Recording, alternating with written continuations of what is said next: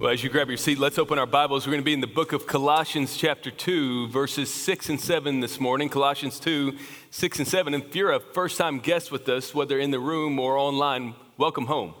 We come to God's Word every week, trusting that He will meet us here. And as we do this, we're finishing off our men's retreat from this weekend. Do I have any of our guys in here this morning? Let me hear you. All right. And we've been spending the weekend thinking about the four battles every man faces. We've talked about purpose. We talked about perspective and purity. And this morning, we're going to finish as a congregation by thinking about the subject of perseverance. What does it look like to press on in the faith? And if you remember, if you were here last week, we saw the way that Paul called us to be ready for the battle, that we are to be firm and faithful. And what we're going to notice as we turn our attention to the text today is that he is giving us the secret to perseverance. Now, before we turn to the text, I want you to know during our response time this morning, I want to invite you to come to these steps and to pray, especially you men that have been a part of the retreat. We want to take some time to respond to God's word, praying corporately together, asking Him to work in our lives as we surrender to Him and press on towards this perseverance. So even now, be readying your hearts as we hear God's word. Here's what He says in Colossians 2, verse 6. Therefore, as you receive Christ Jesus the Lord, so walk in Him, rooted and built up in Him and established in the faith, just as you were taught, abounding in thanksgiving. Let's pray together. Father, we're asking you now that you would center our mind's attention and our heart's affection on you. Holy Spirit, we are praying right now that you will have your way among us. And we ask these things in Christ's name. Amen. Well, I know it may be surprising to some of us that we're hitting the 70s today when just 2 weeks ago we had an Aggieland snow day. You remember that? It feels like a century ago, but we were here on Sunday morning. We all went home. We were expecting some snow, but we never knew what was going to happen. That 3 to 5 inches that came down, one of those measurable snows that for you that are children, this may be the one shot you get during your childhood right here in Bryan College Station. And for us, we love to see the pictures people were taking. Our boys were out building snowmen. We even came up here to the church, and don't tell Chuck, but I took my boys and we did donuts in the parking lot before they plowed it all off. We had an amazing time. But one of the things I learned about Aggieland during the snow is we're not ready for it. You know, I think about the lack of preparation we have. Most of us don't know how to drive well in the snow. We don't have the clothes that you need to wear to keep you warm. There's that lack of preparation. But then there's also this sense of a lack of permanence. It's here for a short time and then it melts. Your kids bundle up in all those warm clothes. They go out for a short time and they come back in. It feels like it took them longer to get ready than they were actually outside. But the thing that perhaps stood out to me the most was the lack of perseverance. I don't know about your yard, but in mine, we had tree limbs down all over it. Anybody else in the room relate to that? There was plenty of them to clean up and to pick up. And how did that happen? These limbs that are used to these nice balmy days, these breezy winds, there's no difficulty, instead were suffocated by the snow. And it didn't happen in an instant. It was a progressive growth on those limbs. Added weight after added weight rested upon them until finally, under the weight of this outside force, it was too much to bear, and they snapped. They collapsed. When the storm arrived, they weren't ready. And when we think about this call to perseverance this morning, we need to recognize that we all face that same reality. We know what it's like to feel the weight of the world upon us. Like that heavy snow, it is steady and it's suffocating. It's silent. It just builds upon us until we don't know if we can make it anymore. We're not sure we can take it. We don't know where to turn. But Paul tells us where to turn this morning. He shows us today that if we want to persevere, we need to walk with Christ. Now, I want you to think about what's happening in this text right here in Colossians. Paul has just finished his introduction, and now he is entering into instruction. He is going to give the Colossians all of these instructions about how to live the Christian life, and it begins right here with this call to walk with Christ. And what we're going to notice this morning is that Paul unlocks the secret to endurance in the Christian life by giving us 3 foundational principles for perseverance. But before we get there, I want you to look back with me in verse 6, because before he shows us how to endure, he's going to show us why we should endure. And you'll notice as the text begins that Paul says we must persevere because we have received the gift of the gospel. Notice how he says it there. Therefore, as you received Christ Jesus the Lord. Paul is building on what he has said before and now focusing it on the gift that has come to us. That word received in the original language is like the taking of a gift that one hands to you, or in the athletic games, the passing of a baton from one relay runner to the next. It is the sense of what was not yours now becoming yours. And he reminds us of the gift that we've received. And what is this gift? Look back at verse 6 there. He says it's Christ Jesus the Lord. Now think of all the ways that Paul has already described Jesus so far in this amazing letter that exalts Christ. He's talked about Jesus as the image of the invisible God, the firstborn of all creation, the one through whom all things were created. All things are sustained. All things are reconciled. He is the head of the body, the church, but perhaps in the greatest description of Jesus that he offers in this text, it's right here when he says he is Christ Jesus the Lord. Nowhere else in the New Testament will you find this phrase. And it brings all of these threads together in a way that helps him to counter the false teaching that was coming among the Colossians. He speaks there of Jesus as the Christ. He is the one who is sent. He speaks of Jesus as Jesus, the one who saves. He speaks of him as the Lord, the one who sustains. What Paul is reminding us of this morning is that if we want to persevere, the reason we do it is because we've been given the gift of the gospel. Our men had the opportunity yesterday to hear a father and son right here on the stage who came down from Oklahoma to share their story, Jeremy and Caleb Freeman. Just a few years ago, Caleb was a 16-year-old traveling down the roads near Oklahoma City in the rain. He hydroplaned and was T-boned by an 18-wheeler. Such significant impact that no one on the scene expected him to live. He had significant internal injuries, including trauma to his brain that 90% of people don't make it through the first 48 hours. The doctors told him, even if we can save him, he'll probably never talk again, never walk again, never be able to run again like he used to as a cross-country and basketball player. It seemed as if their whole world was upside down. As a matter of fact, he spent over 2 months in a coma. But in God's kindness, he spared Caleb's life. And not only did he spare his life, he sat here on the stage yesterday being able to walk up here on his own when they told him he was never going to be able to walk. To be able to speak his own words, even though they said he was never going to be able to talk again. One of the questions that his dad asked him was, in a sense, Caleb, if you could do it all over again, knowing what you went through, would you still want to have experienced that wreck? Now imagine if you're like me, the easy and obvious answer to that would be no, right? Like your whole world has been turned upside down. You had everything going for you and it's now gone. You're going to spend the rest of your life struggling to endure. But you know what he said? He said, yes, I'd do it all over again. And when his dad asked him why, the reason that he gave is that when he looked back on his life before this wreck, he told us he had taken his eyes off Jesus. And in the aftermath of his recovery, he came to the realization that even though he had professed faith as a kid, he didn't actually know Christ in a saving way. And what he told us is that had I not gone through that wreck, I might have gotten everything I was hoping for in this world, but I would have missed it in the next. And God used that to give him the gift of the gospel. And when Paul speaks here of the way that we are called to persevere, the foundational reason that we are able to press on in the faith is because we've been given the gift of the gospel.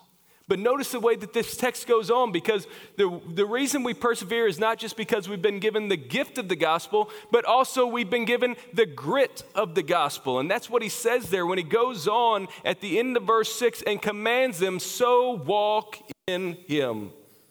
This idea of walk brings with it this concept of live or continue or operate. It's a path that you go on. And in the original language, it's in the present tense, symbolizing that it is an ongoing action. It is something that you continue to do.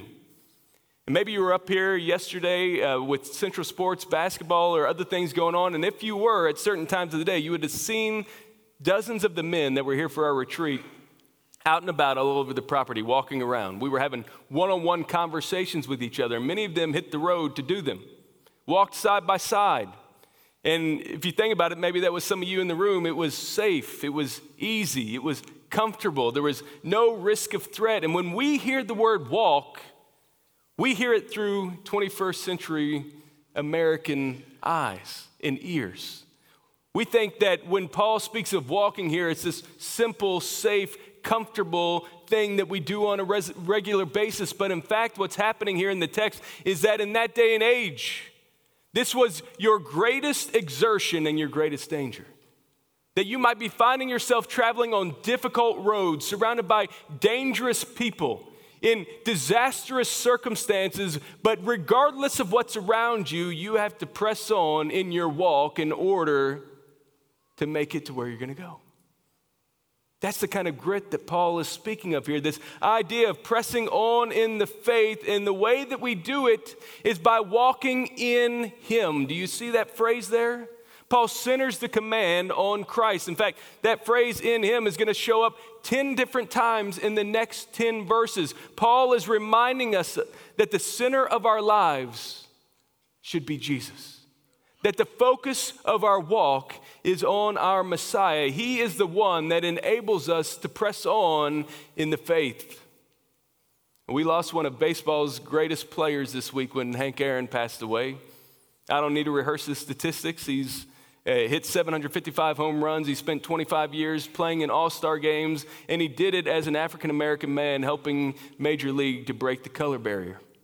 And the stats are even more impressive when you know that some of his best seasons were played in the 60s when scoring was particularly low in Major League Baseball. And he did it often in a pitcher-friendly park that was difficult to hit home runs in. But how was it that a man like Hank Aaron had that much success at the plate? Well, one of the well-known quotes that he said is this: "My motto was always to keep swinging. Whether I was in a slump or feeling badly or having trouble off the field, the only thing to do was to keep swinging."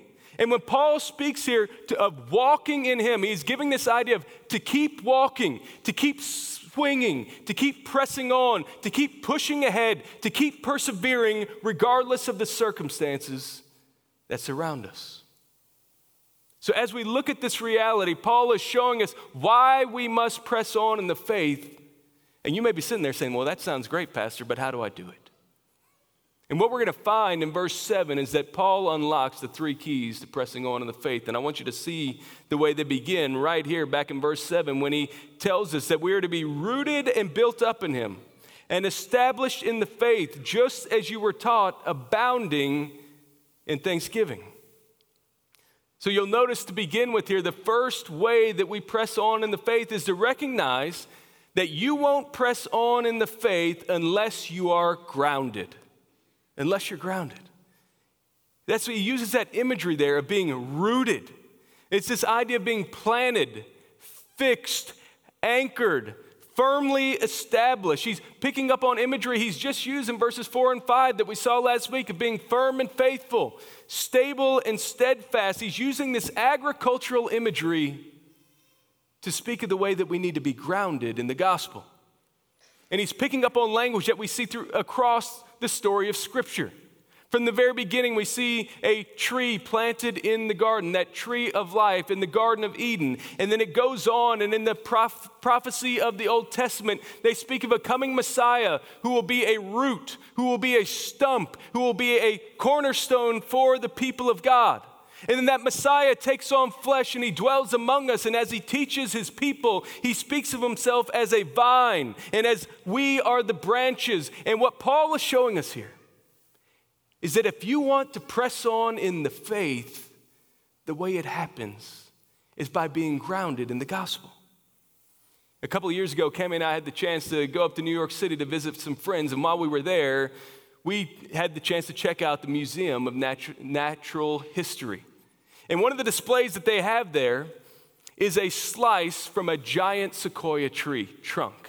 Now, maybe you know about the sequoia. They are the largest trees in the world. They can grow hundreds of years. In fact, they get so big out in California that some of them have been hollowed out in a way that a car can pass right through the trunk.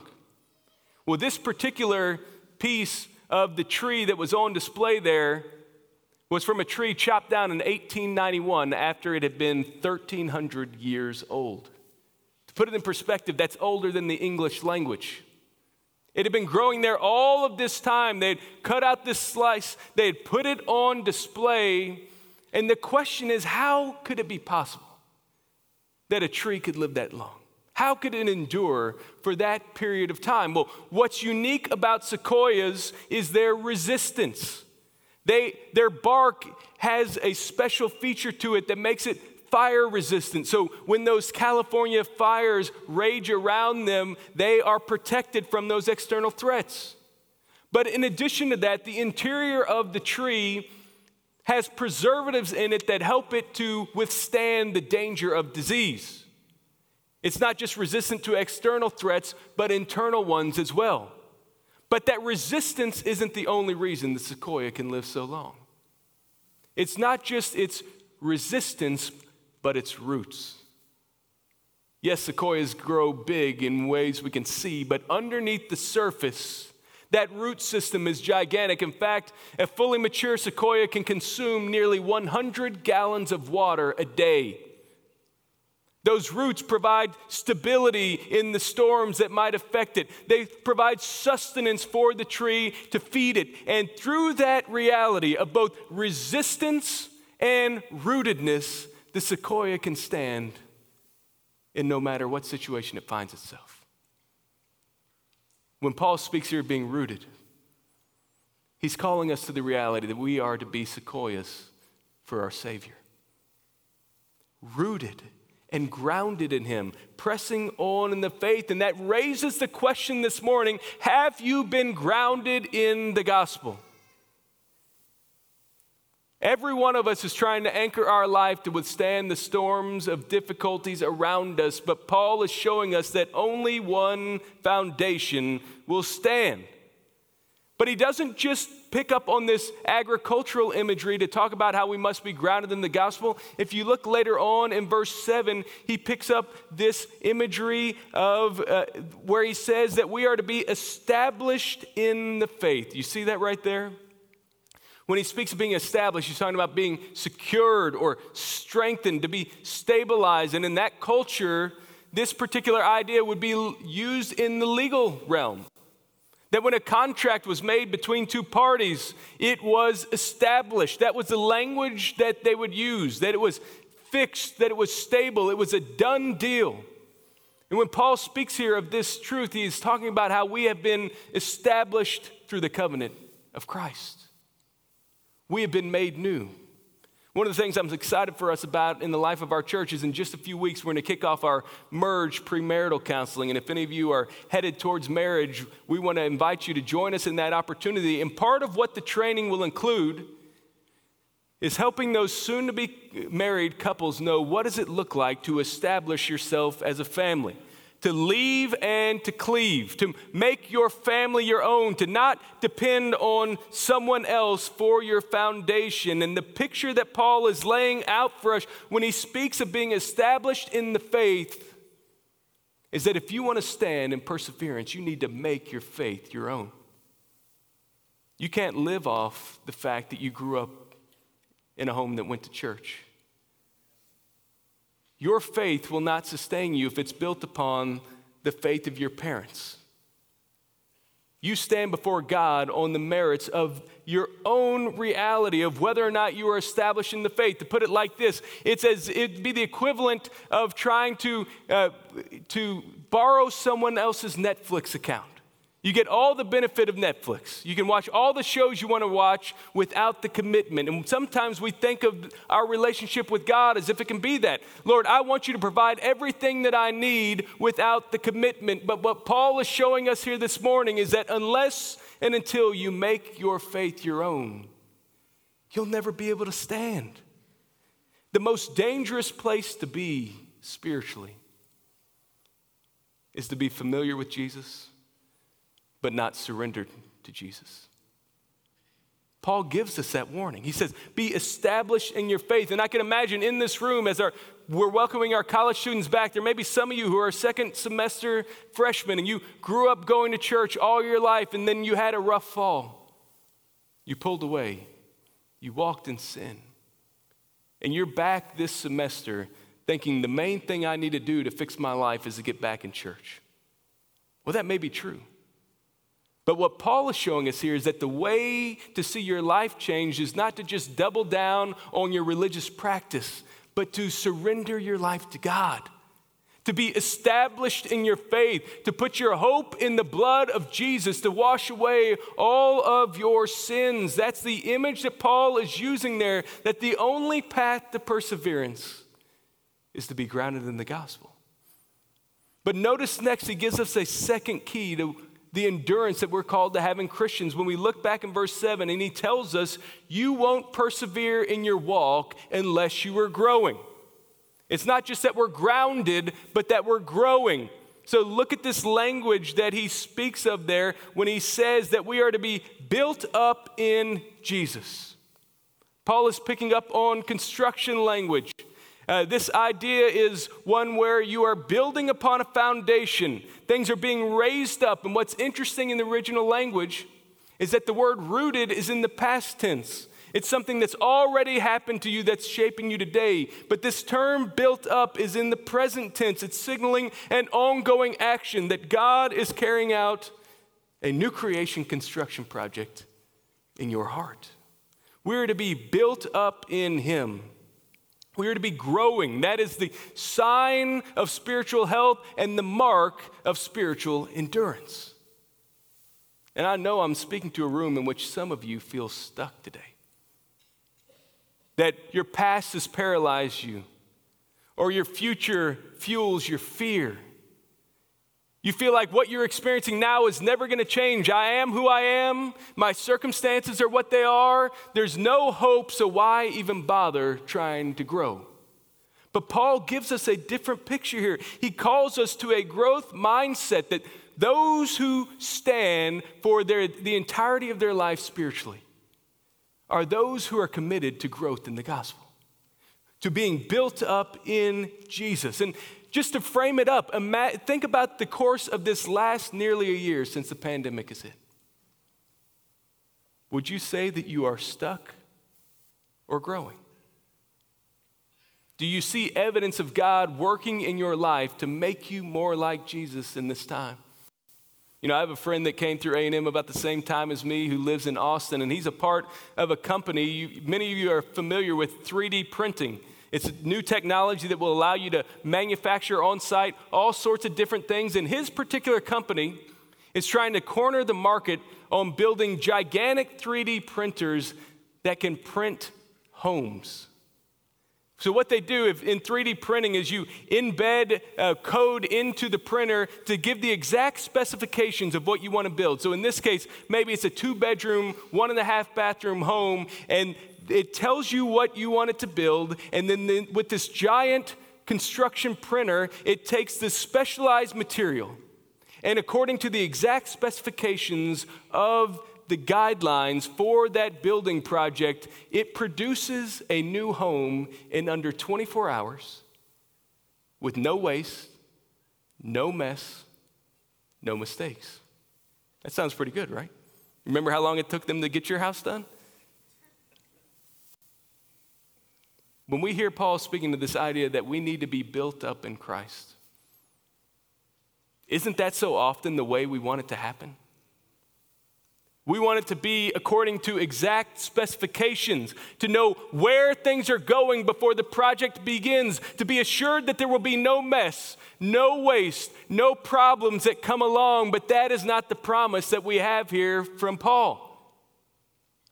It's much more messy than that. Think of it not as the 3D printing of a home, but instead maybe something more like the construction of an anthill. You see those fire ants all around us in Texas in the summer? How much toil and labor goes into that? How much danger it faces of being washed away, or if you're at my home, stomped on by a young kid who wants to see all of them pop out in anger. There are threats all around you that seek to undermine the growth that is happening. But the way that those anthills are constructed, step by step, day by day, side by side, grain by grain, that's the picture of growth that we see in the scripture. That God is going to do whatever it takes to make us more like Jesus. But as we follow along in the text, what we see is that Paul speaks of this call to be growing, not just by using construction imagery, but he moves out of the construction site and later on in verse 7 into the classroom. If you see how he says it there, he speaks of how we need to grow just as we were taught.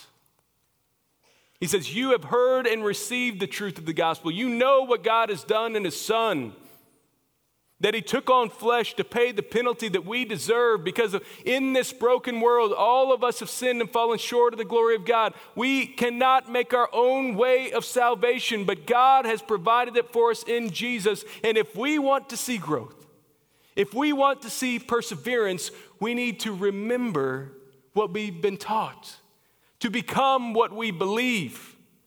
That's the language that Paul is using there, and we can tell that that would have been important in the life of the Colossians when so often around them they are hearing the words of these false teachers that seek to lead them astray from God's call on their life. And that's one of the reasons why, as a church, we're deeply committed to discipleship. Wednesday nights this semester, I'm teaching our Wednesday night Equip class on foundations for Christian discipleship. If you come back tonight for our Awana, you're going to see kids hiding the word of God in their hearts through scripture memory. Or you can go upstairs to our youth wing and see in Zeal, they are planting seeds of the scripture by learning how to study it on their own. We are committed to growth as Paul speaks of it here, just as you have learned. Because what we recognize as a church is that if we want to make it, if we want to run the race, if we want to fight the good fight of the faith, the only way that endurance will happen is if we're not just grounded in the gospel, but growing in the gospel. And as we looked at the end of this text, we see Paul unlock the third key to perseverance. You're going to notice it right there in the last phrase, where what Paul is going to show us is that you won't persevere in your walk unless you are grateful. We need to be grounded. We need to be growing. But he shows us last that we need to be grateful. You see the language there. He speaks about abounding in thanksgiving, being overwhelmed by gratitude. And this isn't just something localized to this one verse in Colossians. We see Paul talking over and over again in this letter to this church about the need to have grateful hearts. But what you can't help but notice if you look at this text in the original language is that some of the earlier phrases, to be rooted, to be built up, to be established, those are all in the passive voice. They are things God does to you. They are the things that he works in your life. But if you look at the way this is phrased at the end of this letter, when Paul calls us to gratitude, it's in the active voice. It's something that we do in response to what God has done for us. That when we are rooted, when we are built up, when we are established, when we are grounded, when we are growing, the response of the one that perseveres is the response of gratitude. We don't have to look very far in Scripture to see the way that the people of God have often struggled with gratitude. You remember when Israel was brought out of Egypt through the Exodus and they entered into the wilderness, and during that 40-year phase, you have example after example of them grumbling against God. Why have you brought us out here to die? All we have to eat is this worthless food that you've provided. It would be better for us to be slaves in Egypt to be sons in the wilderness. And that same grumbling heart can grip us today. I wonder how many of you, if you're being honest this morning, can recognize those seeds of grumbling in your own life. As a matter of fact, there might be some of you men that come off this retreat and you feel as if you're on this spiritual high and you're going to go back home and realize that not everybody around you, your spouse and your kids, have had the same spiritual experience, and you're going to immediately feel that tension, and it may provoke you to the kind of grumbling that Paul is warning us about here. But what this passage is making clear to us this morning is that it is the grateful heart, not the grumbling heart, that perseveres in the faith. The one that stands the test, the one that withstands the storm, is the one that can look, and no matter what you encounter, can put your hope and trust in Jesus, that he will sustain you, and he'll do it with grateful hearts. You know, it's not often we get snowstorms here in Texas. The last one we had with measurable snow was back in 2017, and who knows when the next one will come. We don't get a lot of snowstorms in Texas, but you know what we do get on a regular basis? Tornadoes. Now, I remember a tornado outbreak that happened back in 2015. There was a cluster of tornadoes that ripped their way through Dallas-Fort Worth. Maybe some of your family or even you yourself were affected by these storms. Well, one of them passed through a rural town just to the northeast of the Metroplex called Farmersville. Happens to be that one of my friends is a pastor in Farmersville, and many of his church members were ravaged by this storm. You know the way a tornado works. It comes in an instant and brings total destruction. Everything in its path is destroyed, and that's exactly why I was so struck by an image that this pastor shared. You'll see it right here on the screen. There was a home in Farmersville that, just like the ones around it, was destroyed by that storm. Look at it. Everything you can see has been leveled and toppled with one exception. You see it right there in the middle? This safe that was right there in the middle of this home, this thing that was constructed for the sake of protection, withstood the storm when everything else around it faded. How was it able to do that? It's because it was built to withstand the greatest of storms. It was grounded. It was established. It was built up in order to endure. I don't know what trials you're facing this morning. Maybe it's the tornado of the type that will level your spiritual life in a moment. Or more likely, maybe it's that slow, steady, silent drop of snow after snow of the weight of the world resting upon you. You wonder, will the branches of your spiritual life be able to sustain? And what Paul reminds us of this morning is that we are called to press on in the faith. And the way that that happens, the one who perseveres is the one who is grounded, growing, and grateful. Let's pray together.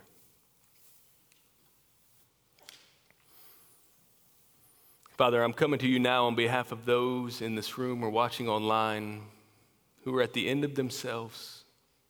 They're not sure if they can keep pressing on. They don't know what perseverance looks like in the long term because they're not even confident they will make it through this week. And I pray in this moment that you would meet them in their discouragement, that you would fill them with a sense of hope. And I lift up each one of us, Lord, and that you would continue to prepare us now. You are working for our good. You are helping us to grow in the gospel when we don't even know what's ahead. But you're preparing us to withstand those storms whenever they come. And I'm pleading with you to make us the type of church where we might surround one another to help us keep pressing on, no matter what we experience in this life, knowing that you are good, filling our hearts with gratefulness for all that you've done for us in Christ, in whose name we pray. Amen. Well, in just a moment, we're going to stand and sing in response to these realities. And as we do that, as I said at the start of the message, I want to invite many of you to come and join us at the steps. Maybe there are those trials in life that you're facing. You want to lift them up. Maybe there's a change for some of you that the Lord has been working on this weekend at the retreat that you want to put before him and surrender. Maybe you just need to come down to the front and see one of our ministers to pray for you. We want to do that right now. We'll also have ministers at the front if you're ready to take a next step to follow Jesus or join as a part of the life of this church. In whatever way the Spirit is leading you this morning, let's stand to our feet. Let's come to pray and respond as God leads us.